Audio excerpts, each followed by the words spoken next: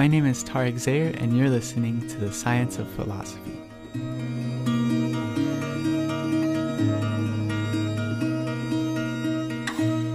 Today, Nietzsche Part 2. What is happiness?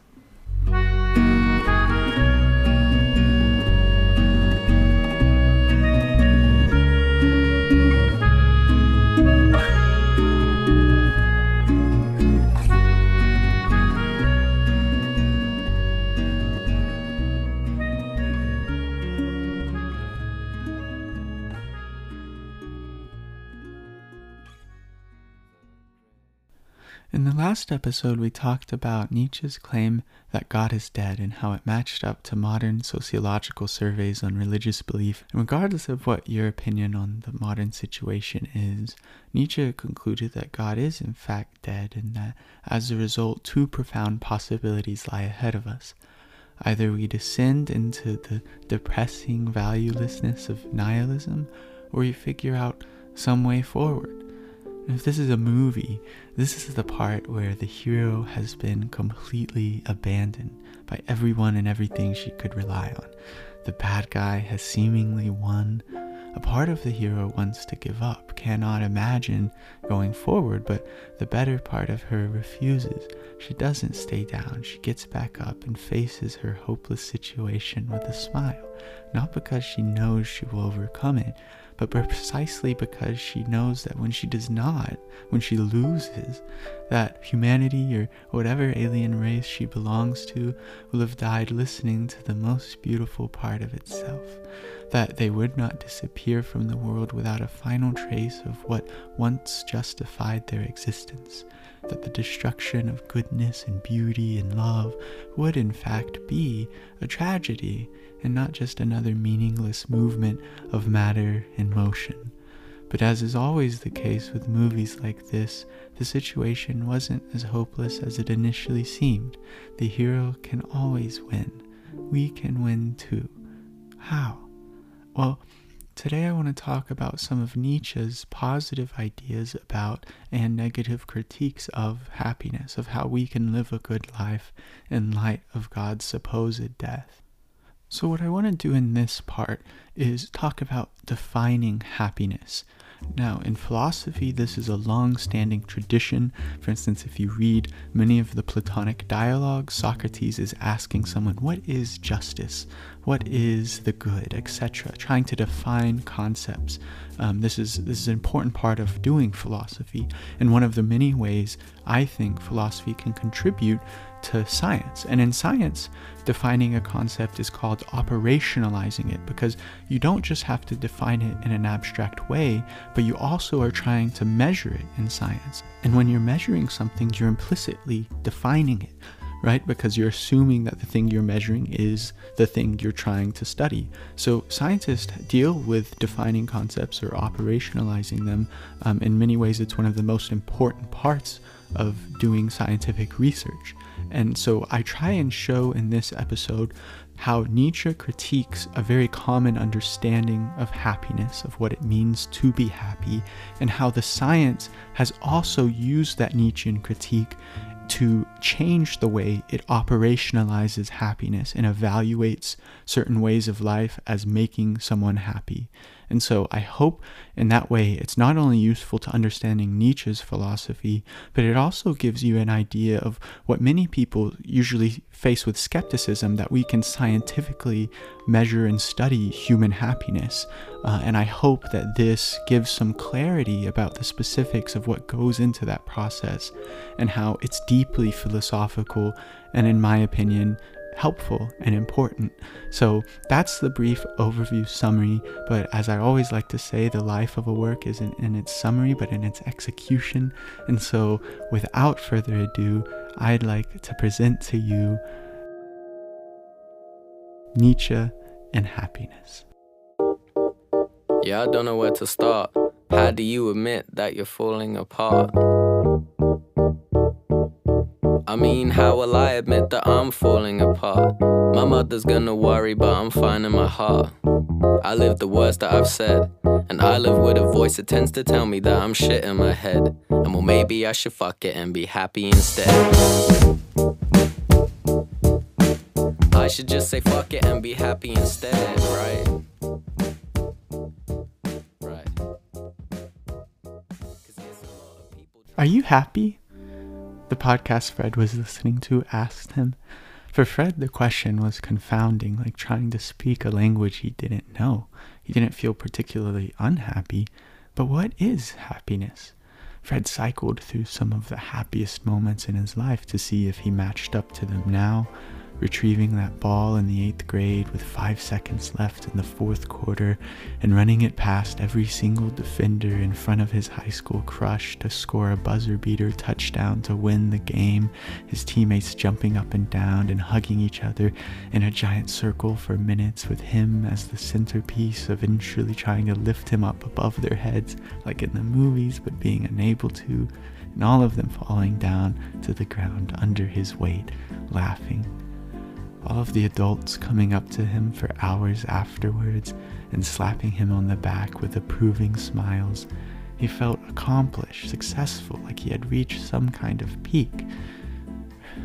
Right now he did not feel that way. Was he therefore unhappy? What is happiness? Fred thought back to those first few days of falling in love when everything he did or saw was instilled with a kind of growing excitement, and he felt like he knew a secret about the world's benevolence that nobody else did. He felt blissful, loved, and loving. He did not feel that way right now. Was he therefore unhappy? What is happiness? He thought to himself. Fred recalled a tweet one of his childhood friends had posted the other day. It read as follows: "The last time I remember being genuinely happy was January 15th, 2021 at about 4 p.m. I was in Houston traffic, my phone was dead, and the sun was shining in such a brilliant fucking way. Golden was on the radio. I had just left a toxic relationship. I thought I was free. 0 retweets, 4 likes. In the next tweet in the thread, she continued, I can't even listen to that song without crying anymore. My soul felt so full and bright. I just want to feel that way again. 0 retweets, 1 like.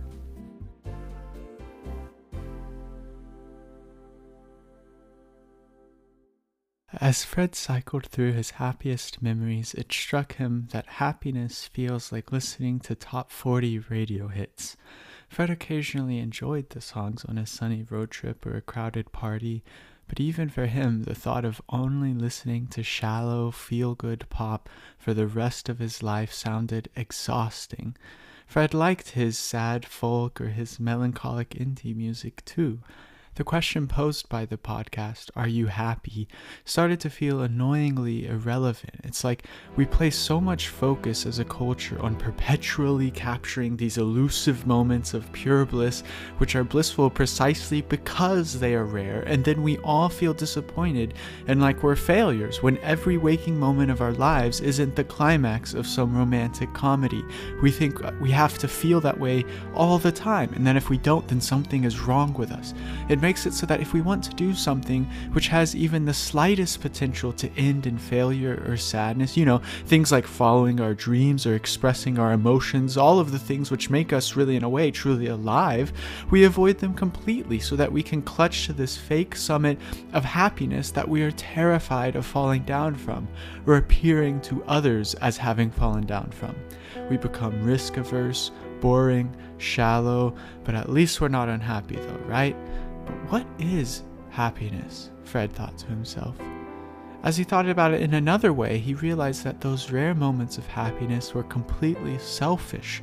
They all involved satisfying his own wants, enjoying what was given to him. It made him nauseous. If happiness is a feeling, it is subjective. It exists only for us in that moment, nobody else.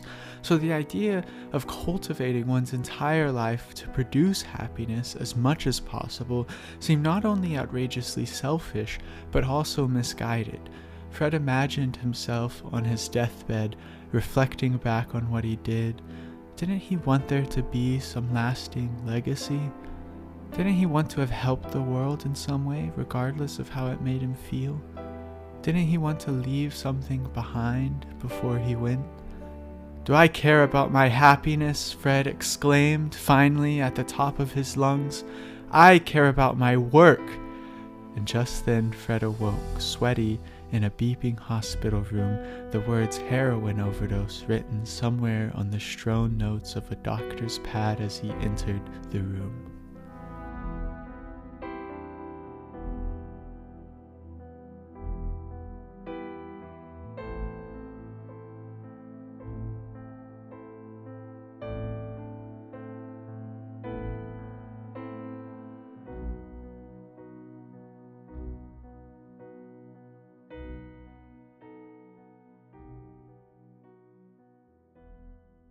What Fred is getting at in this story is something his great-grandfather, Friedrich Nietzsche, was philosophizing about in the late 19th century, namely this question of what is happiness? Is it even worth pursuing? And is a happy life different from a meaningful one? A very common understanding of happiness is that it is just this experience of something like sustained bliss. The happy person, we commonly think, is a person who's always in a cheerful mood. They're smiling as they walk down the street, and this is the kind of happiness or definition of happiness that Nietzsche despises. And here's one reason why. Imagine that you are a politician with a lot of power, and your aim is to maximize happiness in your society. If your definition of happiness is a cheerful, smiling mood, then you're going to be far more likely to build circuses than libraries.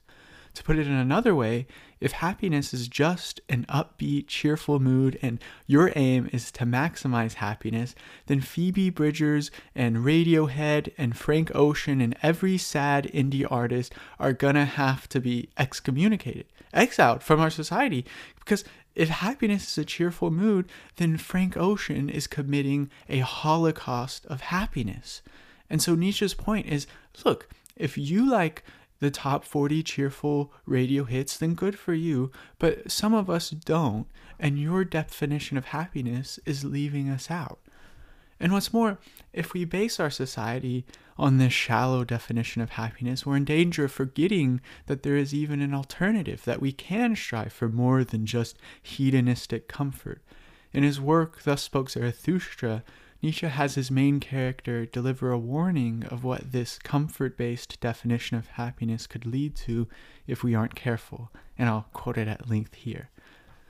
Thus Spoke Zarathustra by Friedrich Nietzsche. When Zarathustra came into the next town, he found many people gathered together in the marketplace. And thus spoke Zarathustra to the people. The time has come for man to set himself a goal. The time has come for man to plant the seed of his highest hope. His soil is still rich enough, but one day this soil will be poor and domesticated, and no tall tree will be able to grow in it. Alas, the time is coming when man will no longer shoot the arrow of his longing beyond man, and the string of his bow will have forgotten how to whir. I say unto you, one must still have chaos in oneself to be able to give birth to a dancing star. I say unto you, you still have chaos in yourselves. Alas, the time is coming when man will no longer give birth to a star. Alas, the time of the most despicable man is coming, he that is no longer able to despise himself. Behold, I show you the last man. What is love? What is creation? What is longing? What is a star? Thus asks the last man, and he blinks. The earth has become small, and on it hops the last man, who makes everything small. His race is as ineradicable as the flea beetle. The last man lives the longest. We have invented happiness, say the last men, and they blink. They have left the regions where it was hard to live, for one needs warmth. One still loves one's neighbor and rubs against him, for one needs warmth. Becoming sick and harboring suspicion are sinful to them. One proceeds carefully. A fool, whoever still stumbles over stones or human beings. A little poison now and then, that makes for agreeable dreams, and much poison in the end for an agreeable death. One still works, for work is a form of entertainment, but one is careful, lest the entertainment be too harrowing. One no longer becomes poor or rich, both require too much exertion. Who still wants to rule? Who obey? Both require too much exertion. No shepherd in one herd. Everybody wants the same, everybody is the same. Whoever feels different goes voluntarily into a madhouse. Formerly all the world was mad, say the most refined, and they blink. One is clever and knows everything that has ever happened, so there is no end of derision. One still quarrels, but one is soon reconciled, else it might spoil the digestion. One has one's little pleasure for the day and one's little pleasure for the night, but one has a regard for health. We have invented happiness, say the last men, and they blink.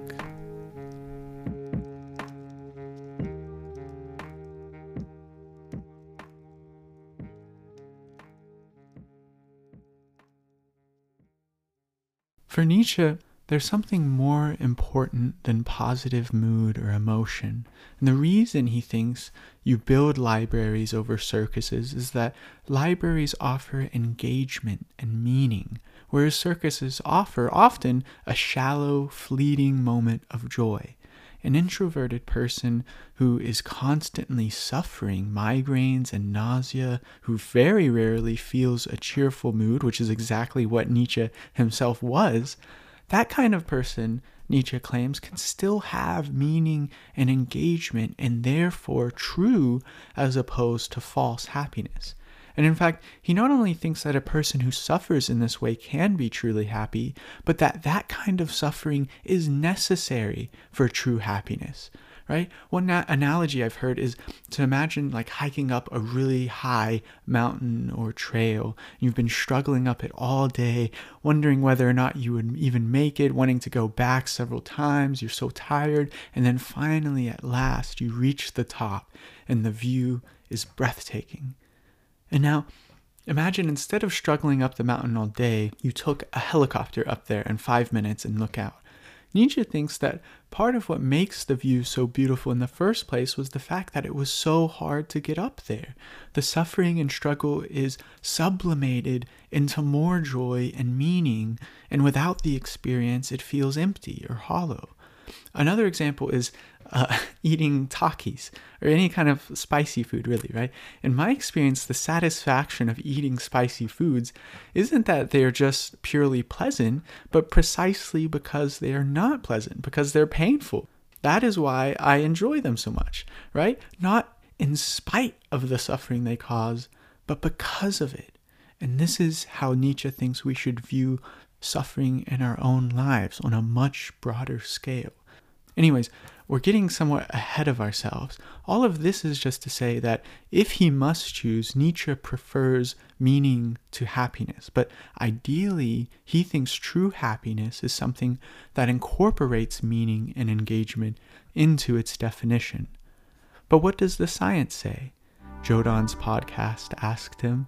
He scoffed. His son, who was sitting in the passenger seat, rolled his eyes. Of course you wouldn't care about the science, the son said in that pretentious way Jodan hated. But some of us actually care about getting at the truth. Jodan tightened his grip on the steering wheel and massaged the inside of his right cheek with his tongue. He was driving up one of the highways near Harvard, dropping his son off to college.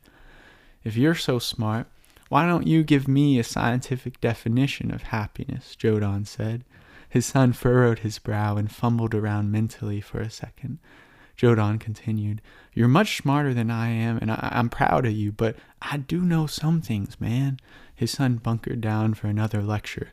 Like, for instance, scientists don't know about happiness. If they did, they wouldn't be scientists. Jodan laughed at his joke, which gave his son a chance to interject. "Then what do you say happiness is?" his son, who was named John, asked. Jodan smiled at the question. See, that's just the point, John. I just live my life, man. I don't try to confine everything down to nerdy little components. It's a waste of time. Now, I get for like flying rockets and measuring climate change and stuff, science is important, but like some things are too complex. They aren't meant to be measured. I mean, what do these scientists even do? Ask every idiot, are you happy, and jot down the answer? You've met Billy, who works down at the feed store, the one with the 2 teeth in his head. You think that motherfucker knows whether he's happy or not? There ain't a thought behind those eyes, John. Jodan burst out in a laugh, and again John smirked against his will. I've thought about that too, John said. You know, one of my professors was talking about how happiness is subjective, which means it can't be objectively measured from the outside. The only way to get data on it is through self-reporting, like just asking people questions and stuff. Jodan wanted to tell his son that he knew what subjective and self-reporting meant, that he didn't have to dumb everything down for him, but he let him go on. But that seems contentious to me for a couple of reasons. For instance, when a scientist asks a person which of 2 experiences made them happier, the subject is at best comparing something they are currently experiencing with their memory of something they experienced in the past. But memories are notoriously unreliable, like how a few months ago you showed me that picture of us at New Orleans when I was little, and I told you I wanted to go back sometime because I remembered how much fun it was, and you told me that in reality I had thrown a tantrum in the first hour because the beignets line was too long, and for the rest of the day I had sulked in anger. Yeah, exactly, Jodan said. But you know, what was weird was after class I went up to that same professor, Professor Gilbert, and I told him the thing about memory not being reliable, and rather than arguing with me, he just kept nodding along. What do you mean? Jodan asked. Well, I thought I was telling him in a kind of polite way why I thought his whole field was invalid, but far from being offended, he kept emphasizing all the ways I was right and even expanding on others. For instance, he said it's not just our memories that are bad, but it's even hard to measure how much we enjoy something in the present because the environment can influence our answer. Like, he mentioned this one study where they ranked people's enjoyment of a slice of cake, and for half of the participants, the researchers just brought them a slice of cake and had them rank it, but for the other half they did the same thing, but there just so happened to be an open can of Spam in the room with them, and so the people in the room with the Spam reported enjoying the cake being much more delicious than the others, which just goes to show, he said, how if someone makes the claim cake makes one happy and uses people's measured enjoyment of cake to support the claim, it could just be that cake in comparison to disgusting things makes me happy, or something like that, you know what I mean? Like, it could even be that the cake or whatever else they're measuring doesn't make people happy at all, but the enjoyment is only coming from some kind of comparison they're making. I never thought about that before, but that makes sense. But if he admits that happiness can't be measured, why does he try to do it? Jodan asked. Well, that's exactly what I asked him, John said. He told me, actually. I took notes. Let me pull them out real quick. John pulled out a spiral notebook out of his backpack, which was between his legs in the passenger seat of the car. Okay, here it is. He said, as you have pointed out, it is extremely difficult to measure an individual's happiness and feel completely comfortable in the validity and reliability of that measurement. People may not know how they feel or remember how they felt, and even if they do, scientists can never know exactly how their experience maps onto their description of that experience, and hence they cannot know precisely how to interpret people's claims. All of this suggests that the scientific study of subjective experiences is bound to be tough going. But difficulty should not be confused with impossibility. The nature of a subjective experience suggests there will never be a happyometer, a perfectly reliable instrument that allows an observer to measure with complete accuracy the characteristics of another person's subjective experience so that the measurement can be taken, recorded, and compared with another.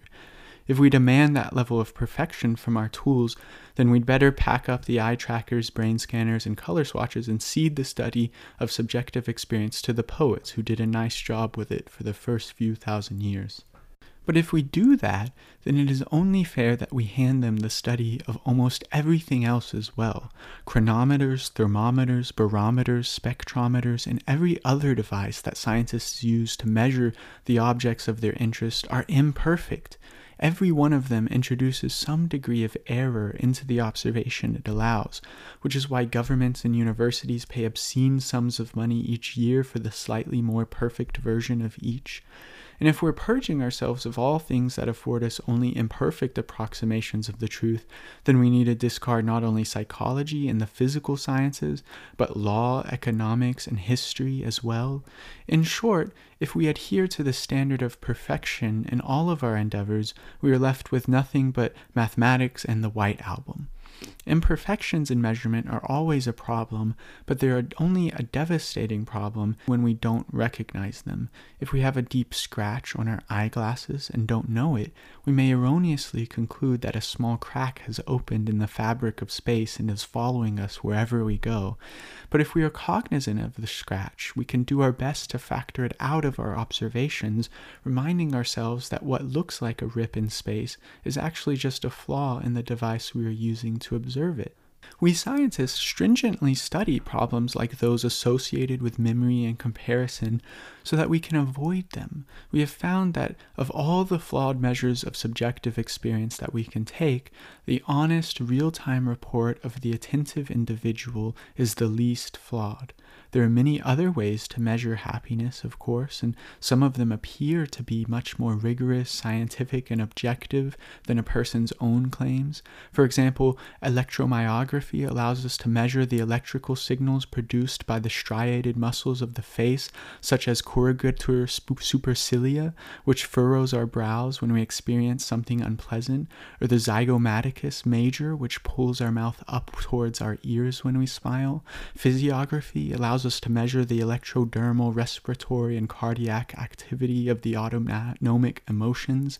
Electroencephalography, positron emission tomography, and magnetic resonance imaging allows us to measure electrical activity and blood flow in different regions of the brains, such as the left and right prefrontal cortex, which tend to be active when we're experiencing positive and negative emotions, respectively. Even a clock can be a useful device for measuring happiness, because startled people tend to blink more slowly when they are feeling happy than when they are feeling fearful or anxious. Scientists who rely on the honest, real-time reports of attentive individuals often feel the need to defend that choice by reminding us that these reports correlate strongly with other measures of happiness, but in a sense they've got it backward. After all, the only reason why we take any of these bodily events, from muscle movement to cerebral blood flow, as indices of happiness is that people tell us they are.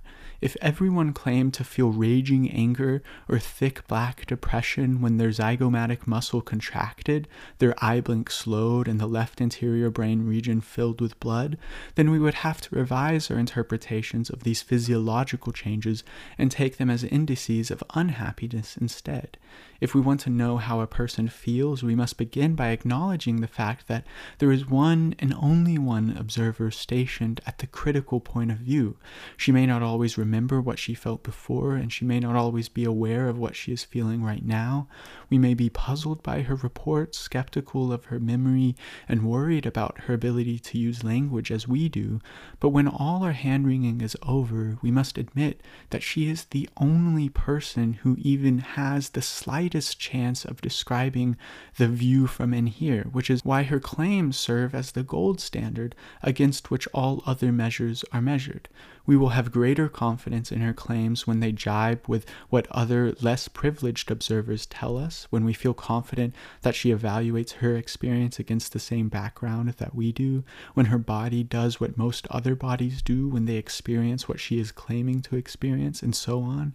But even when all of these various indices of happiness dovetail nicely, we cannot be perfectly sure that we know the truth about her inner world. We can, however, be sure that we have come as close as observers ever get, and that has to be good enough. A common objection to the scientific study of happiness is that happiness is something too complicated for science to explore. I hear this objection from average everyday people and elite Ivy League graduates alike. And the first thing to say is that the logic behind this concern, I think, is valid. Happiness is complicated, but I don't think that means science shouldn't study it. Just take any other complicated subject. For instance, imagine you wanted to know the precise elemental material of a meteor, but all you have to go off of is the varying spectrums of light reflected off its surface as it soars above our heads at millions of miles per hour. Now, should you use science to study this complicated question or something else? Science, of course. That's because you recognize when it comes to complex subjects, it's increasingly harder to guess the correct answer. You have to go out and do the hard work of gathering data and research, piecing all the pieces together, and coming up with educated hypotheses, testing those hypotheses and proving them wrong, and slowly but surely updating and improving them on the basis of new evidence and reasons. And that's exactly what science does best. But somehow, when we want to study the most important and most complicated subjects, such as human happiness, we suppose we should just throw out science out the window and rely on our best guesswork instead. And I get that there's a valid concern that happiness is not easily measured. But when something is hard to measure, we don't just give up and start guessing. We continually try to improve our methods and tools. In one sense, to ask, what is happiness, is to ask, what is the weather, right? What is the weather? Well, it has something to do with the clouds, I think, but that's not all it is. It's also the wind and the humidity and the precipitation and a dozen other complex components that we don't even have a full grasp on, even in our modern age. And yet, we still have weathermen. And it's good that we do, because we want to be able to predict things in the future and adjust the way we live our lives accordingly. Like maybe we want to know whether we should bring an umbrella or not. And the predictions aren't always right. Many times your weather app gets next week's rain wrong. But in response to that, do we throw up our hands and give up on the whole enterprise and start going with our gut feelings and intuitions of what the weather will be instead? Of course not. We try to improve the way we measure and predict the weather, and it's the exact same with happiness. And this brings us, at last, back to Nietzsche's objection to happiness. For Nietzsche, we are increasingly confusing the weather with just the clouds. We think of happiness as comfort or bliss, which is surely an important component of it, but it's not all there is. When a parent goes to their child's singing concert and listens to the excruciating, out-of-tune performance, they're not comfortable. They're not feeling positive emotions of bliss. But they go, and they want to go because they care about their relationship with their daughter. When a human rights activist stands up against oppression, knowing she'll be imprisoned, she's certainly not choosing what will bring her the most comfort. But she still stands up against injustice because she values the meaning that comes from being a part of something bigger than oneself and fighting for what's right more than just mere positive emotion and comfort.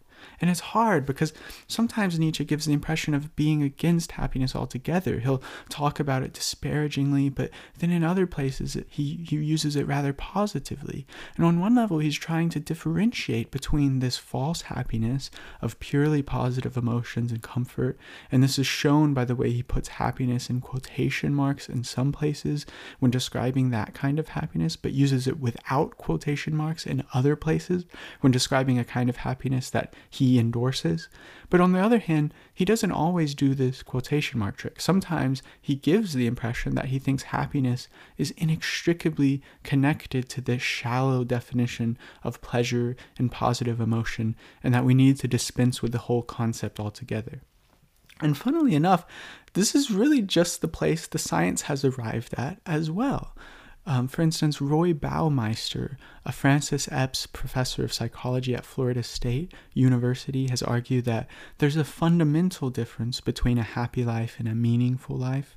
In a paper published in the Journal of Positive Psychology, Baumeister and his colleagues found that a meaningful life and a happy life often go hand in hand, but not always. They surveyed a few hundred adults looking for correlations between their levels of happiness, meaning, and various other aspects of their lives. And their statistical analysis tried to separate out what brought meaning to one's life but not happiness, and what brought happiness but not meaning. And their findings suggest that that meaning is not connected with whether one is healthy or has enough money or feels comfortable in life, whereas happiness, which they claim is separate from meaning, is connected to those things. This is useful, I think, in trying to specify what I mean when I say that Nietzsche favors meaning over purely positive emotions or pleasure. But I don't want you to think that this study that thinks happiness and meaning are separate is the consensus, because many positive psychologists, just like Nietzsche in certain parts of his writing, disagree with this distinction between happiness and meaning. For these positive psychologists, for instance, like Ed Diener of the University of Illinois or Sanja Lyobomirsky of the University of California, Riverside, for them happiness is something broader than people like Baumeister imply. It's something broader in the sense that it incorporates meaning into its definition. So for an increasingly great number of social scientists, happiness is, to put it in one way, it's the thing and someone is better off or even best off having. This is one of the ways the ancients described it, or one component of how they described it, right? Something one is better off or even best off having is something that makes you happy. So something you choose for its own sake. And while this may very often include things that are pleasant, it does not have to. The pleasure or positive emotion aspect just seems to be built into the definition of the word happiness for many people, because that's the only thing they can imagine being good in and of themselves. And in an attempt to escape that misconception, you'll see many positive psychologists use this term subjective well-being, or just well-being instead. And this is an attempt to capture those things we choose for their own sake, which include but not exclusively pleasure-inducing. In fact, many of the things we choose for their own sake are quite painful. And the evolution of the field on this point is fascinating. For many years, the most common way of operationalizing happiness has been by monitoring subjects' day-to-day experience of positive or negative emotions. This is generally referred to as affective or hedonic happiness. Affective measurements try to capture the feelings of joy or discomfort in daily life, which is undeniably an important aspect of what we all mean by happiness. But then there's another very common way researchers operationalize happiness, by measuring overall life satisfaction. And this is generally referred to as evaluative or eudaimonic happiness. And evaluative measurements attempt to gauge overall happiness by asking people to give comprehensive assessments of their life on a big picture scale. But then comes along the founder of positive psychology, Martin Seligman, who pioneered the life satisfaction measure of happiness. And he comes and gives a powerful Nietzschean critique of the entire thing. And this is extra fascinating because Martin Seligman is a big reader of Nietzsche, so there's surely some influence there, I think. For Seligman, positive emotions do not capture everything we care about when we speak of long-term life satisfaction or well-being. We also care about things such as engagement, like the sense of flow you get from working on a challenging problem, or meaning, right? Feeling as if we're part of something larger than ourselves, or positive relationships or accomplishments, none of which can be reduced down to a simple desire for positive emotion. Measuring these independent attributes of well-being in addition to positive emotions for Martin Seligman and for Nietzsche is as important as measuring the wind chill and the humidity and the temperature in addition to the clouds if you're trying to measure the weather. And so based on this Nietzschean critique or addition, Martin Seligman derives what he calls the PERMA theory of human well-being. PERMA is an acronym, and each of these components is measured via questionnaire, which you can take online. I've included a link to do so in the show notes. The P stands for positive emotion, one's general tendencies toward feeling contentment and joy. The E stands for engagement, which refers to being absorbed, interested, and involved in an activity or the world itself. And very high levels of engagement are known as a state called flow, in which you are so completely absorbed in an activity that you lose all sense of time. And those activities which flood our minds with calm, focus, and joy, whether it's playing an instrument or playing a sport or dancing, working on an interesting project at work, or even just a hobby. The R stands for relationships, which refers to feeling loved, supported, and valued by others. Positive relationships with one's parents, siblings, peers, coworkers, and friends is a key ingredient to overall joy. Strong relationships also provide support in difficult times that require resilience. We need neurologically to know that we belong to a group. It helps us feel safe and valued, and has for millions of years. The M stands for meaning, which refers to having a sense of purpose in life, a direction where life is going, feeling that life is valuable and worth living, or connecting to something greater than ourselves, such as religious faith, a charity, or a personally meaningful goal. Meaning provides a sense that life matters, and this is one of the components Nietzsche thinks we're most lacking in our modern times. And finally, lastly, the A stands for achievement, having goals and ambition in life, which help give us a sense of accomplishment. And so there you have it, the perma theory of well-being, which is founded on a Nietzschean critique of common notions or understandings of happiness. And just in the simple effort to get a definition of happiness, we've viciously criticized the concept of happiness altogether, torn it down, smashed it into pieces, and finally, at last, slowly built it back up. And I, for one, am glad that we did. And that's really the bread and butter of philosophy. And I hope, if nothing else, this episode shows just how interrelated philosophy and science are. And in this case, they're almost the exact same thing in trying to define this concept, such as happiness. Obviously, the scientists have a different motivation for trying to define it. They want to define it so that they can measure it, whereas the philosopher is just really trying to understand what it is. And I think both of those motivations are important and helpful to the other, because the scientist wants to know, actually measure the true thing, and the philosopher needs to get more down to earth into things that we can actually touch and deal with, so that we can learn how to live our lives in some helpful way. And so now we're in a very strong position to start actually interpreting Nietzsche's positive claims surrounding what will and will not bring us true happiness and evaluating them scientifically. We've tried to establish a Nietzschean definition of happiness, and I've also tried to establish that scientists are able to measure happiness, and that it's valuable to evaluate philosophers' claims about happiness using a scientific tool of evaluation. And so this is exciting, because I think the claims Nietzsche makes about happiness, if properly understood, have the potential to be completely and utterly, in my opinion, life-changing.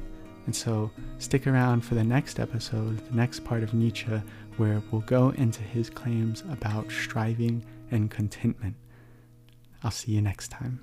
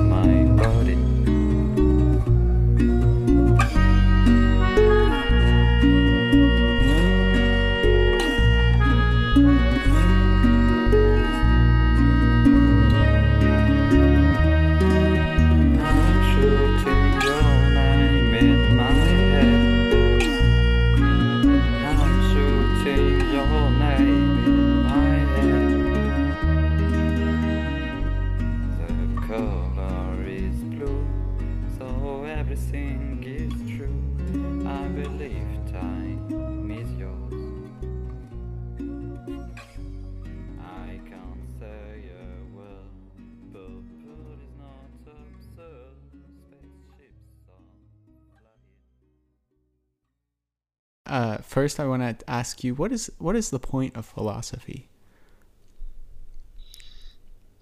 There's not a point. Why do you say that?